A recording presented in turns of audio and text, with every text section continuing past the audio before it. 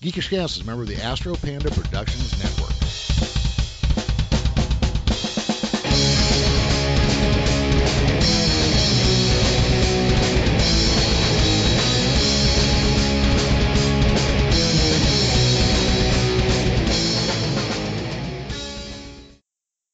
Welcome back to Geekish Cast. I'm your host, Jeremy, and joining me today is Charles A. Chester from Boy Zero, a comic book being published by Caliber Press. What's happening, Charlie? Hey, how's it going, man? Doing well, thanks. So today you're actually filming this, or it's being filmed for a documentary film that you are being featured in or are part of. So Yeah. if I come across extra goofy or anything, it's because I'm not used to having my camera on. But anyways, tell us a little bit about the video project you're working on. The video project is a documentary on indie comic writing.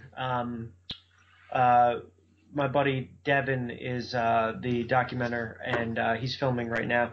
The basic idea of the film is to follow me, as well as a couple other comic book writers on the indie circuit, just to highlight the journey, you know. Okay. Because, you know, like, as of right now, like, indie comics is like the Wild West. I mean, like, we're making it up the rules as we go. I mean, success is coming every which way, you know. Comic books are hot right now when it comes to film and TV. I mean, they're getting gobbled up by every major studio. And when you have all these different avenues of media right now, streaming services, like, all of a sudden out of nowhere, you know, YouTube has their own, like, film production company, TV production company, and you got Sony, PlayStation coming in, as well as, you know, the Amazons, the Hulus with original content. The name of the game right now is just to you know, find what's hot, and comic books are very hot right now. So that's kind of the vehicle for the film. Sure thing. Does it have a title or a working title, the film? No working title yet, as I know. Devin? I've got a few, but nothing that. Nothing solid yet? Stuff. All right. Nothing solid, nothing yet. Nothing punny, nothing figured out just yet. I got you. TBD. Well, let's talk about this instead. So you've got a comic that's being released by Caliber Press called Boy Zero. Well, let's cover your background a little bit. When did you get into comic books yourself? I got into comics when I was a kid. I want to say I was, actually I know exactly when I was. I was 9 years old. It was 1989, and Batman just came out. Michael Keaton Batman just came out. And at that point, honestly, all I thought comic books were was like Archie and like Marmaduke. You know, like nothing that really interested me as a kid.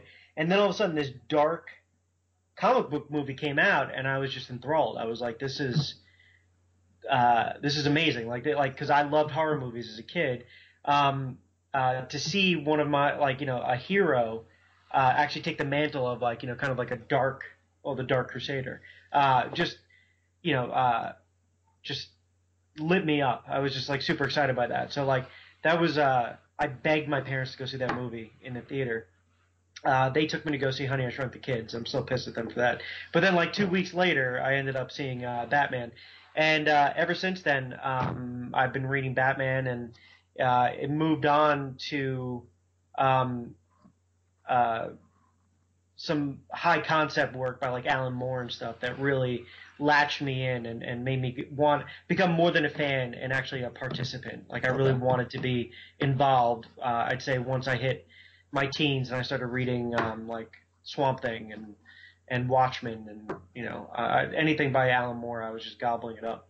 Yeah, so what's your all-time favorite, either, you know, graphic novel or story or comic book title? You know, that whole angle of reinventing Swamp Thing, where you, like, that when you just find out that the Swamp Thing is not actually the scientist anymore, and he's actually just the creature that thought he was a man. Like, you know, that kind of, to me, I was like, you know, like, I didn't realize comics, you know, that there was actually thought, like, these deep thoughts, you know, these harrowing tales, you know. So I would say, you know, Swamp Thing probably would be number one. Since then, I mean, I gobbled up Preacher. Like, I think I read the entire series in like one day. I just couldn't put it down. And then, you know, I've moved on to some work by, you know, Scott Snyder, and most recently, no, actually, I wouldn't say most recently. I've been a fan of Brian K. Vaughan since Ex Machina. Like, I remember going into New York City. I lived in New York City at the time, and I was going to Forbidden Planet. I don't know if you've ever been, but like that place is like, that's my church. Forbidden Planet is such a great comic book store. And issue 1 of Ex Machina was out, and at that time I was really obsessed with Planetarium, the comic book. And the guys there were like, put Planetarium down. If you're only going to buy one comic book today, give Ex Machina a shot. And ever since then, like, Brian K. Vaughan's just writing has just been, like gospel to me. Like, okay. I love everything he's done. Most recently, Saga is great, but he's been killing it for me for over like 15 years now. That's outstanding. So then how did you decide to get, I mean, Boy Zero, you're writing it, right? If I'm not mistaken there. When did you decide to try writing your own comic book? Well, I went to film school for college. So when I was in film school, I went to a film school in like one of the most richest areas of the country. It was Long Island, and my family, we had no money, you know. So I was seeing that, like, I didn't pay heed to it when I was going there, and I was taking the tour, and they were like, you know, you pay for your own books and whatnot, and film supplies. I'm like, okay, well, whatever that is, you know, like, that's not going to be much. And then I get in, and I realize that, like, you know, Joe Schmo next to me is got all this family money, and they're buying him, like, 16mm cameras and, like, you know, paying for set locations to do his short films and, you know, all this stuff. And, you know, I've got the money I'm making at the movie theater that I work part-time on the weekends. And I realized I just couldn't keep up. Like, you know, like, even to make a short film on no budget, you still need to pay your actors. You got to pay for craft services. You got to keep people happy. I mean, I remember almost getting into a fist fight with one of my DPs because there was no coffee on set. You know what I mean? Like it's a very high stress environment, and I feel like if you don't have certain luxuries that I did not have at the time, then the work suffers and it doesn't become your original vision. Like Hitchcock had this little quip that, like, you know, I absolutely loved. He was like, they would spend 6 months on the pre-production of a film, and then when all the storyboards were done and they were all set and it was all beautifully laid out on the table, he said that was the worst day of production for him because that was the day they actually had to pick the camera up and work with actors. Because at that point, nothing would be the same and it would actually begin to degrade in value. His original vision, you know, might be 10% of what they, you know, had planned because of all the things you have to give up. So when I was in film school, I started to, you know, take note to all this stuff. So I focused on writing. So I ended up becoming like my department's script doctor. So I would work on everyone else's scripts and clean them up and, you know, push them in, you know, maybe directions that they weren't planning on going and just help them along. So I stopped doing production, and during that time, I started studying film script for comics, and Alan Moore's in particular. I mean, he writes like literally thousands of pages, like long scripts for like a book that might end up being 400 pages. Right. He's so detailed. It's incredible his amount of detail. So I found that there was a lot of freedom in that, and I took to it, you know, quite a bit. So actually my thesis for college was to do a film, to write a film, and the character in the film was a wannabe comic book author named Clyde Farrell, and Clyde was writing a story in the film called Boy Zero. So I pitched this to the department, saying, I'm going to take this past my graduation. What I want to do is I actually want to create. I'm going to write you guys the script, and I'm going to start creating the book that Clyde Farrell writes in the film. And then down the line, like 50, 40 years from now, 30 years from now, wherever it might be, I'd like to actually, hopefully one day get to make the film and kind of do the self-reflexive thing where, like, it works its way backwards. Okay.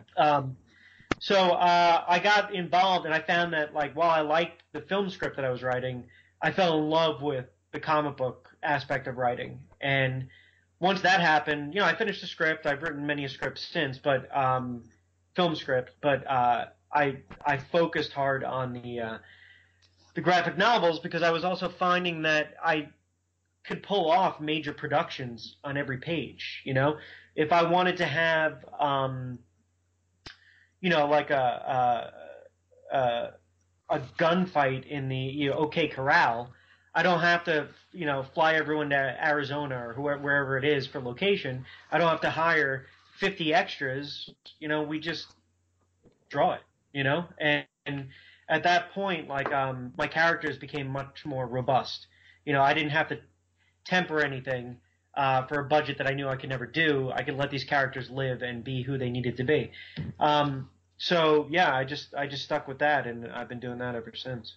Okay, so it was a very practical matter for you. It was that you could afford to do a comic book easier than you could afford to make a movie. Sounds like that was part of the decision-making process. Absolutely. So your book, Boy Zero, what is it about? What is the core concept of Boy Zero? The core concept is, I wanted to do a story that was crime fiction, but had almost a supernatural Stephen King-esque element to it, combining my two favorite things, like Agatha Christie murder mysteries, like 10 Little Indians, and the TV series, the miniseries, Stephen King miniseries, like when I was a kid in the 90s. He had a number of them. Like those were my favorite because we didn't have cable. So like when a Stephen King miniseries like It came on TV, that was like my window to higher form entertainment. So I wanted to combine those two ideas. So Boy Zero is it's about a serial killer in my metropolis called Glass City. He's been killing under the mantle of the Throne of God, and he's been killing for months and months. And the detectives are at a loss. They finally pick up a pattern on it, and they race to what they think is going to be the next, killing spree, next killing, I should say. And on their way, all of a sudden, like a sound crackles in the whole city, and every speaker has been tapped into, and a song begins to play.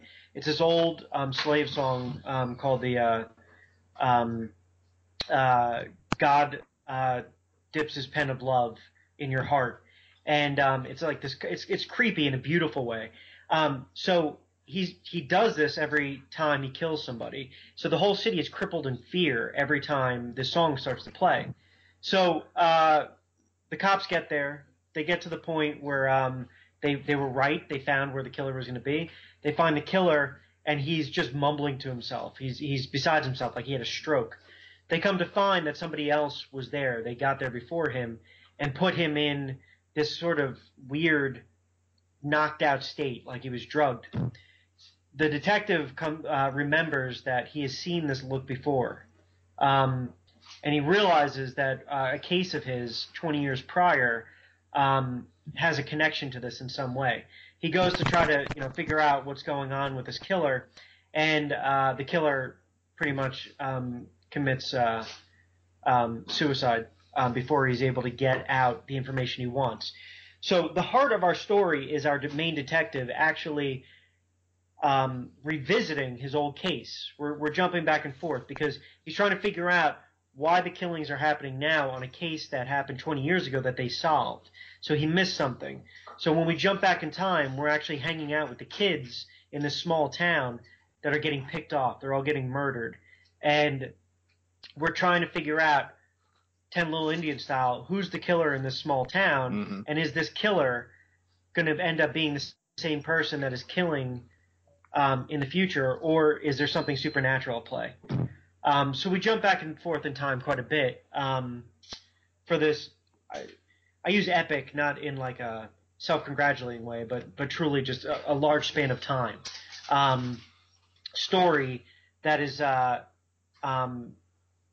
just a huge murder fest. Just people are getting killed left and right. So you're exploring both murder. What would you even call that? Just like strings of murders simultaneously, but one took place in the past, one's taking place in the future or the current. Right. That's kind of cool. So you get two styles of story at the same time. Yeah. I love the dynamic that they did with it. I'm unabashedly going to say, like, a lot of this story in particular pays a lot of homage and owes itself a lot to what Stephen King was doing with that nonlinear storytelling of jumping back and forth in time between kids and adults, and something that was picking them off, like a shark amongst them. But my story is not so much a creature feature as it's more about a murder mystery. Trying to figure out what's going on. There's a great show on the BBC called Broadchurch. Yep. David Tennant. Yeah, so like that sort of feel, that vibe, I would say. Trying to figure out who killed the little boy, so they could stop it from continuing. Yeah, that was a pretty hard show to watch for me, actually. Is it? Yeah. Yeah. Well, it's just there are certain things that affect me personally, and trying to solve a child's murder is one where I'm always like, that's a hard one for me to sit through. So yeah, it just means it's good storytelling, though. Oh yeah. If it can strike a chord with many people, like I don't have children, but I have younger sisters, I have nephews and nieces, and like a story like that, I just strikes at the heart of just about anybody, I would think. Oh, sure thing. So what is your release plan? Is this going to be a big graphic novel? Is it going to be a series of independent issues? How are you releasing Boy Zero? Boy Zero was released via Comixology and all the other major digital platforms by issues / by chapters. It's a 7-chapter book. We released 7 issues, and then when they were all released, they were finally every month one came out. Then we took the collection and put them to print. There's 2 volumes. My book, my 7-chapter book, was broken up into 2 volumes, which are available through Amazon, Barnes & Noble. If the price tag is too expensive because it's vivid color, Caliber also put out one collected piece in black and white. You don't really lose anything, as the story doesn't rely on the color. It's just Shiloh Penfield did a beautiful job with the watercolors. She is a savant when it comes to watercolors. They're absolutely gorgeous. So I feel like there's a disservice in certain ways, just because what she was able to pull off with that, going black and white, but because it's an old crime noir / murder mystery, the black and white almost adds like this creepy element to it that you get something out of that. So I realized, being like a no-name author, that a $15 price tag is a lot more easy to swallow than $20 a volume of the color. So, but I'm happy that they're both out there in case someone really loves the black and white and they're like, oh, I would love to own, the color. So, like, whenever I do book signings and whatnot, I offer up both, to anybody that might be interested. Yeah, but see, you're doing this during a time period where comics are selling better than any time they have in the last 20 years. And, especially when you're doing conventions and shows, I don't imagine $40 is a hard pill for anybody to swallow when they're at your table. Because, you're blowing $40 on 2 prints usually. Yeah, no, absolutely. The cost of color printing is it's expensive, and Gary Reed, the owner of Caliber Comics, he just died recently. Yes. Unfortunately, he was he's a brilliant man, absolutely a giant in the indie comic industry. He touched so many respected comic book guys came from underneath Gary. He got so many people got their start from the him. Crow. Yeah, they had the Crow. And I was so remember I was saying before we started that I was redecorating and moving stuff around. I was just going to reach to where my collected editions of Dead World were, but they're not there anymore. So I was going to be like, I have Caliber. No, but it's not there. So never mind. Yeah. But yeah, no, Caliber Comics, especially back in the 90s, but since they've come back, have always had some cutting edge, forward thinking comic books. I mean, like, they were doing zombie comics in the 80s. Yeah. 30 years before anybody gave a shit about zombies. Yeah, and at that point, Gary Reed was like, I want to flip something on its head that doesn't even need to be flipped yet. It wasn't even killed yet. You know what I mean? Like the genre, and he started diving into like the idea of like the intelligent zombie and things that like even 20 years later, like Stephen King taps into in the book The Cell. Gary Reed was doing 15, 20 years ago. You know what I mean? So like, yeah, the guy was, I don't want to say underappreciated because everyone that knew him loved him, but I wish he had that commercial success that he deserved, before he passed away. But yeah, no, if anything happens with my career, I owe it to that guy. Absolutely. Yeah. Well, and I know, and we know each other because of Andrea Molinari, who's been on my show a couple of times. So Andrea sings Gary Reed's praises every time I talk to him. Mm-hmm. Yeah, so I mean, definitely the people that worked with him seem to really appreciate him. So that's always kind of amazing too. He owned the company, and I had complete access to the guy. I call him up and just geek out about like some like plot that I was thinking about, like 3 books from now. I'm like, should I go that route, Gary? And he's like, yeah, I really dig this. Just keep in mind for something of that magnitude, because of the cost of color, you might want to go black and white. Think about that as you're writing it, so that you don't like integrate story that is going to be contingent on like having like a color, like it, for instance, like if some of your characters all have like, blue eyes, and that's, that sets them apart, as like, they're like, a special sort of people or whatever. It's not going to work in black and white, obviously, so we had some very interesting conversation. He put me onto some things I never would have actually thought about. So yeah, no, great guy, absolutely great guy. That's amazing. So now you're a writer. That's your background. Like that's kind of how you come into making comic books, correct? You don't also illustrate, do you? No, I can't. Okay. I can't even do stick figures. My stick figures look like owl people. They just they're. Yeah, no, I used to draw them when I was younger, but I don't now, so I'm lucky to even like get a word written down properly anymore. But so as a writer, you got your script, you're getting ready to put this comic book together. How did you go about finding an art team to work with? So I was living in New York City, and this was before the bubble burst. So I started. At that point, like I only had really like Craigslist. I didn't like if DeviantArt existed at that point. I was not aware of it. Mm-hmm. I was not an artist. I didn't know anything about it. I was a writer, So I put an ad out on Craigslist, and I got probably about 50 replies. Of the 50, I think maybe 3 or 4 of them were actual sequential artists, like talented sequential artists that would bring something to the table, I should say. And then, so what I did was I sent out script to those 4 artists. I said, I would like you to do 1 page of sequential art based on these scripts. Bring it back to me. And the thought process there was, I just wanted to see who I wasn't going to have to hold their hand, that they were going to be able to see the vision, not ask a billion questions and kind of get it, just speak the same language that I'm speaking, And of all of them, Shiloh just stood out. I knew immediately, as soon as I looked at the page, that it was going to be, perfect. So we sat down, we had a conversation, and, we made a promise to each other we would finish the book, no matter what.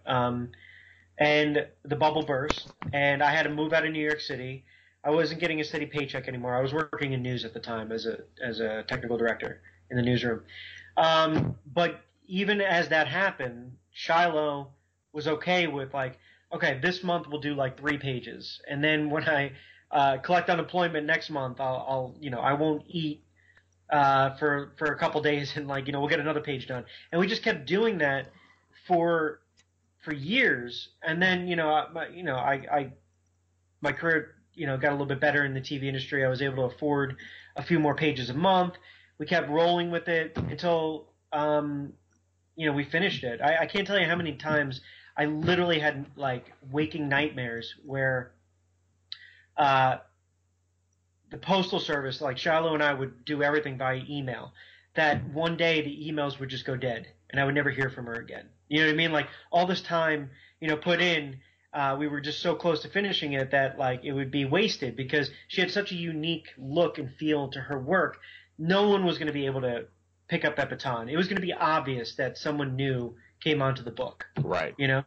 But she stood with me the whole time. It was a partnership, almost like a marriage in a way where, we stood by each other, and we got through it. And, I'll always work with Shiloh to some capacity. The loyalty is just immense. So how long did it take you? I mean, you said it took years to get this book done. How many years did it take? We started in 2008. Like a soft start, and I would say I finished in 2016. So about 8 years. But I actually started with a different artist who was a close friend of mine. I went down to Savannah, Georgia. We got the book started. We didn't see eye to eye on a lot of stuff. And his art took a little bit too long for the book to actually ever have seen the light of day.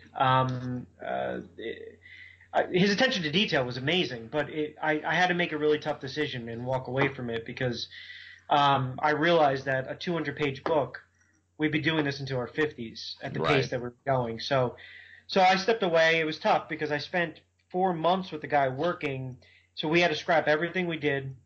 And I started over and started with Shiloh in 2008.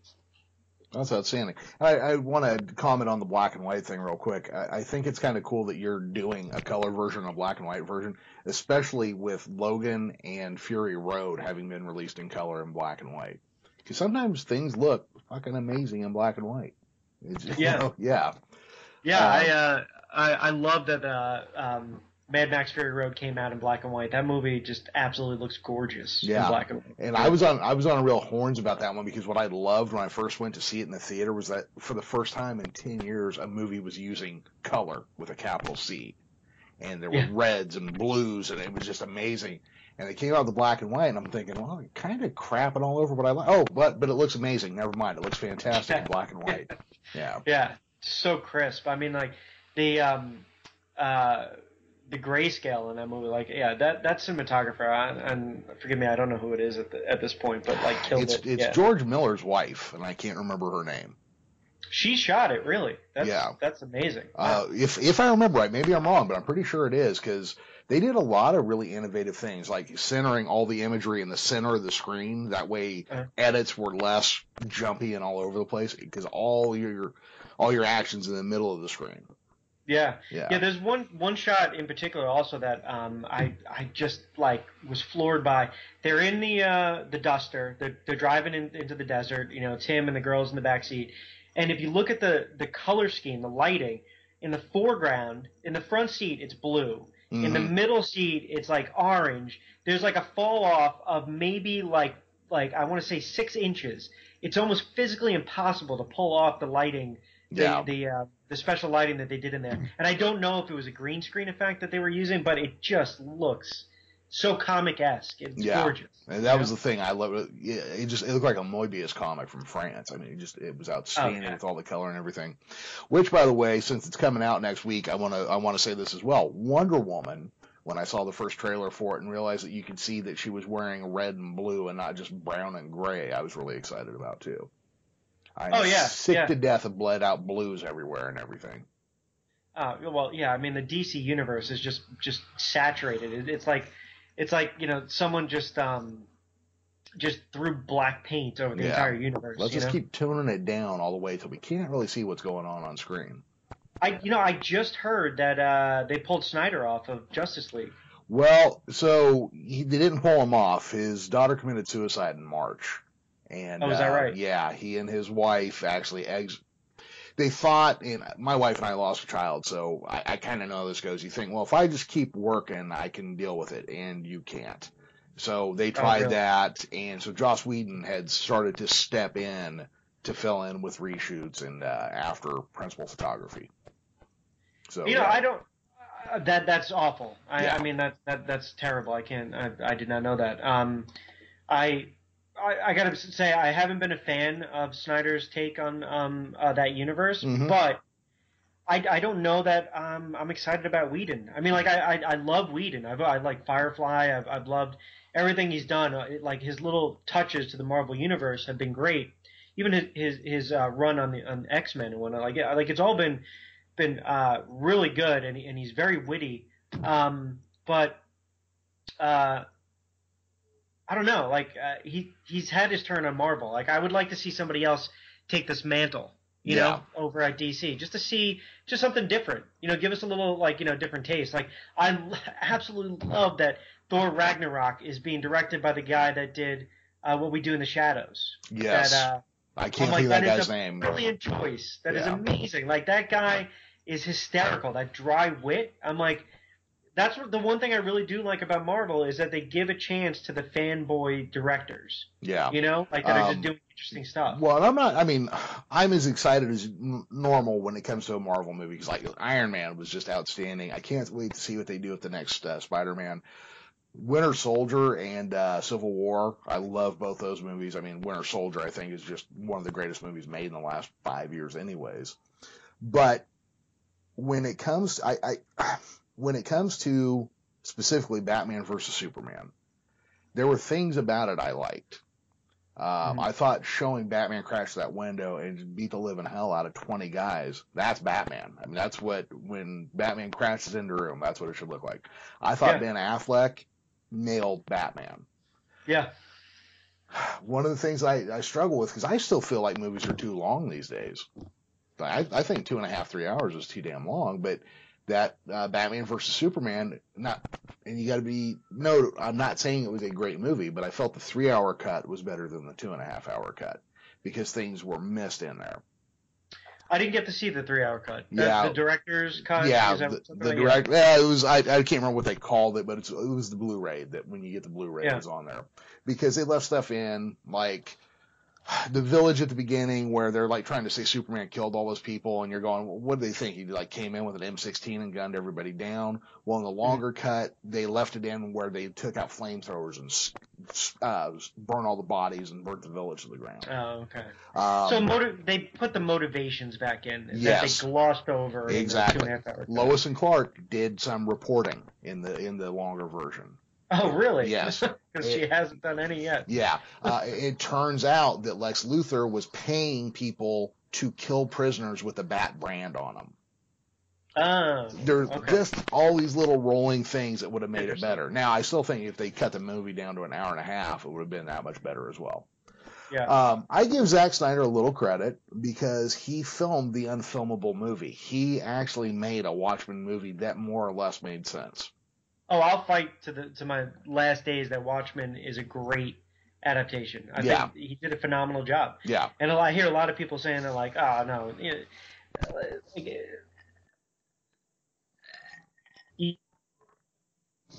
Literally, it was shot for shot. I mean, like it was the book in a lot of ways. I mean, they made some, the ending was changed up, but his interpretation of these characters is phenomenal. The amount of detail they went into, like Rorschach, the way he sounds. They mention it in passing. One line of dialogue talks about in the book how Rorschach sounds like this funny, raspy, odd little character, throwaway line, and they created, such a rich, robust character around this. I mean, you could tell that the way that Peter Jackson loves Lord of the Rings, you could tell Zack Snyder loved The Watchmen. And I respect that. I like that, Yeah, so I give, in 300, and we obviously can't forget 300 too. So I give Zack Snyder a little bit of room. I get why people weren't happy with The Man of Steel and with Batman versus Superman, but So that being said, I want to see what they do with it. I'm very sad to have learned why Zack Snyder stepped out of the film. It's not a good situation. Tragic. Yeah, it's just not a good situation at all. I'm kind of sick of hearing people like cracking wise about how it's a good thing, and the first person that says it in front of me is getting punched in the throat. So, that being said, let's talk back about your comic again. So, Boy Zero, when did you actually start releasing it? I mean, it's out physically because you're selling the book when you're doing conventions and stuff. So, when did it actually go on sale? It's been out for just shy of a year at this point through Caliber. So, I put it out, and I gotta say, I haven't been the best with self-promoting. I only did a few podcasts, and then I really dove into working on my next book, and now book, I'm like, you know what, I really got to take a page from like Andrea, who did The Shepherd for Caliber, and just really get out there and just hit the pavement. No one's gonna know about, this 8-year journey that I was on unless I get out there and start talking about it, and the things that I learned along the way. So 1 year it's been out, but I would say only over the past 3 weeks now have I really dived back in and hooked up with Devin on this documentary film, and we have a book signing coming up in a month in Bryn Mawr, Showcase Comics, Bryn Mawr, Pennsylvania. So that'll be the first book signing that I'm doing. Doing a couple more podcasts, and then I'll start finally doing conventions in the next couple months. Oh, that's outstanding. And, my everyday job is I'm a salesman, and my big thing is nothing happens until you sell something. And nothing sells until you get out there and shake a hand or make a promise or a commitment or a connection, and, So that's one of the things I always like to hear about when people in your condition are, you've made your book. First off, let me ask you this before I get carried away on one of my random thoughts here. What did it feel like to hold your first printed comic book in your hand? I'm not an emotional guy, but I did get teared up when I finally had that test print. Gary sent it to me directly, and after 8 years, one of my best friends works for Canon Copiers, and I can't tell you how many times he's done me a solid and printed up pages for me so that I could just use them for submissions or whatever it was. But we're talking like when you print via free copies off a color copier, a 200-page book is like as thick as the Bible. Right. You know what I mean? So it's not a good representation of what this is actually going to feel like, and with glue binding and just to have the label of Caliber on it, I got pretty choked up. It was a great feeling, and Gary was on the phone with me that same day, just congratulating me, that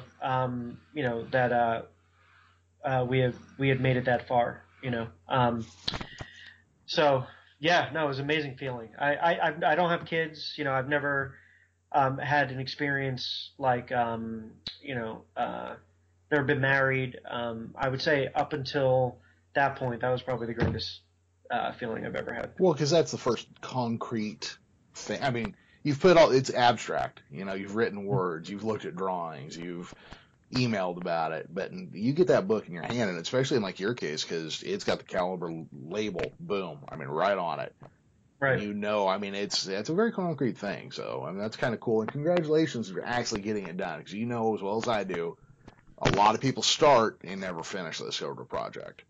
Oh yeah. It's there's a lot of times you think it's not going to work, but any advice I can give anybody in the industry, anybody that's a writer and whatnot, just keep at it. It's an old adage, but just keep at it and let it be your therapy. You know what I mean? Once it becomes your therapy and it's the thing that keeps you out of the dumps and whatnot, you don't even feel like you're working. You'll get there. Yeah, it'll happen. That's really cool. So, do you have a schedule events you're going to be doing? Have you put one together yet? Because I'd like to get a copy of that so I can put it with the show notes for this when I put out the blog post that goes with the episode. If you haven't yet, that's okay. Just send it to me in the email. We'll get it put in the episode. Yeah, that'd be great. Yeah. Absolutely. Cool. So, what are you working on now? What's coming up next? So I have I wrote a screenplay, I'd say like 10 years ago, called Filthy Godless Heathens.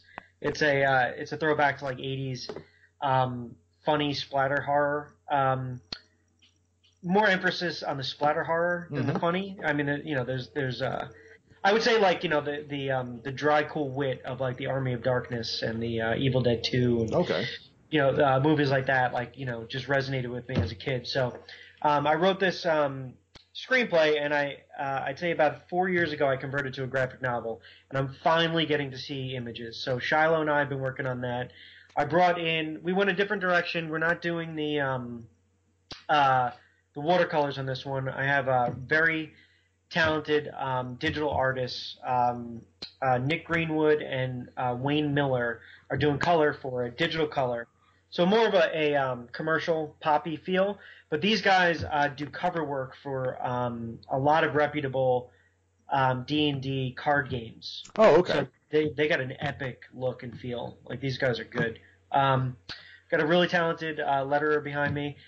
This one is a survive the night sort of horror. So there is a small town called Brimstone, Texas, modern day, and they do an old Western revival town.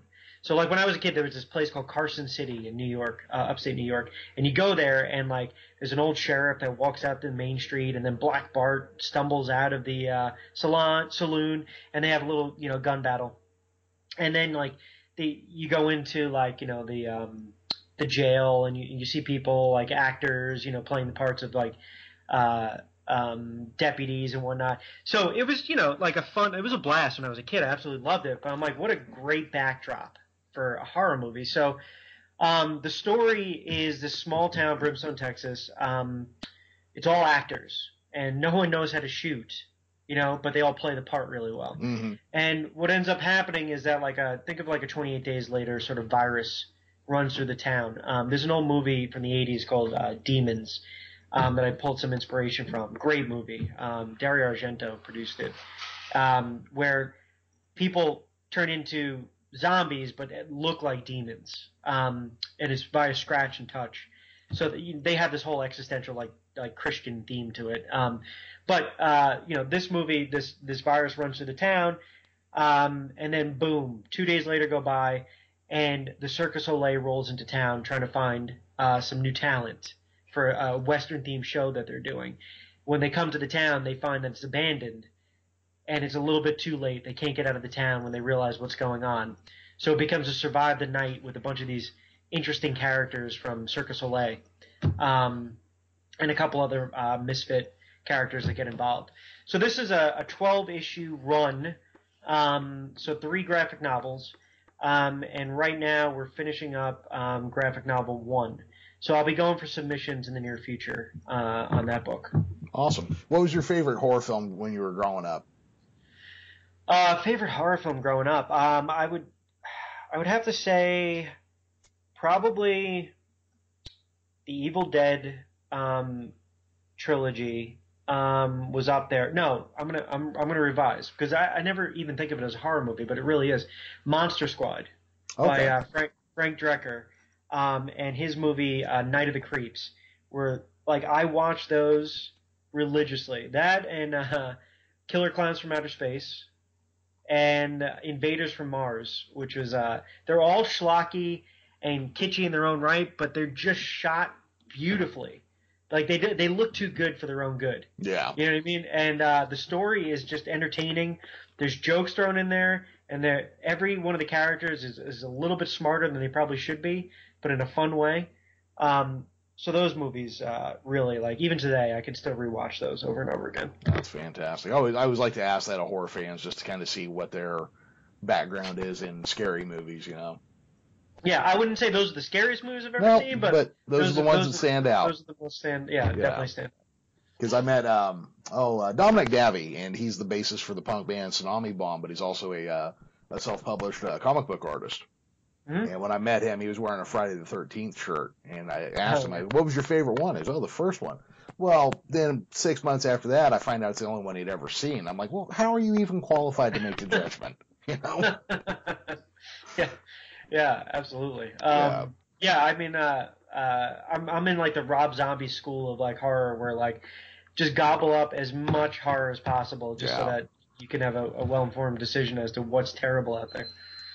Well, and I'm one of those guys. I just kind of love just 80s slasher flicks in general, or 70s and 80s, really. But yeah, I mean, you can put me in front of Texas Chainsaw Massacre, Friday the 13th, Halloween, any of those, and I'll just be like happy as a kid with a coloring book, Oh yeah. That was my childhood was me and my dad on a Friday night just going to the local video cassette store, and I'd spend an hour just looking at every cover. Shouldn't judge it by the cover, but like I couldn't help it, and then just as if it was like I was buying a house, like the most important decision of my life, which one I was going to use. And then we would go home and we'd get like Taco Bell and just watch whatever 2 horror movies we would pick. That was the best times. It wasn't with my friends. It wasn't with playing basketball, nothing like that. It was sitting down on a Friday night with a couple movies and some terrible junk food. Yeah, that's awesome. So what made you decide to go to film school? I decided to go to film school just because I was obsessed with just storytelling, and I found that I just understood cinema, sequential art, storytelling. It just spoke to me. Like like as a kid, I just got the levels. Were you hoping to go into directing? What was your goal? Directing. Okay. It always has been and always will be to be able to direct a feature or two. I mean, the comic books, I feel like is a journey that I hope at the end of it will lead to film career. I mean, I've done a number of short films. I still do short films. I work in the TV industry. I work in live TV as a director. That's not sequential storytelling, but it's helped with my compositions and definitely helped my eye quite a bit. But the end goal is to get to write, direct, a film one day. That's awesome. I have a handful of friends, 2 or 3, who have worked in film and have directed movies with a small budget as $15,000 that hit theater and back in the day VHS release. And when you think about that, you realize, shit, 9,000 of that was film back then. So now with digital, you'd be able to knock it out of the park with a $15,000 budget. It's a little bit easier. When I was in film school, spending all your money on the celluloid was you just couldn't afford it. It was either pay your car insurance or start making a movie. Now, with the influx of high end digital cameras and it's a lot easier. It's definitely a lot easier. I will say that I still have a struggle with the actor standpoint. Like I've definitely, I have a good handle on working with actors and whatnot, but I don't have that posse of, actors at my disposal. Right. So you hear stories like the Duplass brothers, making it big on their indie films, something Couch was their breakout or whatever. But they acted in their own movies, and their friends were acting them and whatnot. I haven't had that circle. My circle is more writers and comic book guys and whatnot. Maybe one day I'll have that at my disposal, but as of right now, I'll stick to the writing, and hopefully I'll get the opportunity. No, that's awesome. So if people want to check you out or learn more about you, where can they find you out on the interwebs? You can find me on Facebook, Charles Chester. I also have a Boy Zero Facebook page. A Filthy Godless Heathens Facebook page is in the works. It'll be happening pretty soon. Those are the main. I'm also on Instagram. I'm that lame that I can't even remember my Instagram name right now. I'll send you all that information. Yeah. So if anybody's looking for you, if they don't get it from this, I'll definitely have it in the show notes so that way they can find it through Facebook or Twitter or just on our website at geekishcast.com. Yeah, it'd be great, man. I welcome and look forward to any feedback from people. Either from the interview or I would love to hear people's thoughts on the book. If anyone picks it up, that sort of dialogue. I live for it. So Yeah, awesome. Please. Cool. Well, Charlie, thank you for taking the time to do this. I really appreciate it.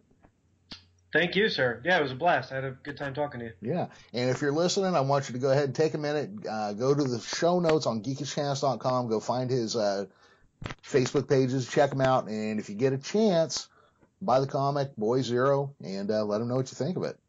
All right, everybody, catch us later, but in the meantime, go to geekishcast.com. We're on Facebook at facebook.com/geekishcast. I tweet from @thegeekishcast. Charlie, thanks again, man. It's been a lot of fun. Yeah, absolutely, man. Thank you so much. And I hope you come back sometime, too. Yeah, once Filthy Godless Heathens is out, I'll give you a call. Sounds good. Geekish Cast is a V as in Victor production and is part of the Astro Panda Productions Network. You can find us now on SoundCloud and on Blog Talk Radio. Our theme music is taken from the song Out to Get Mine by Reign of Zeus. Check them out at reignofzeus.net.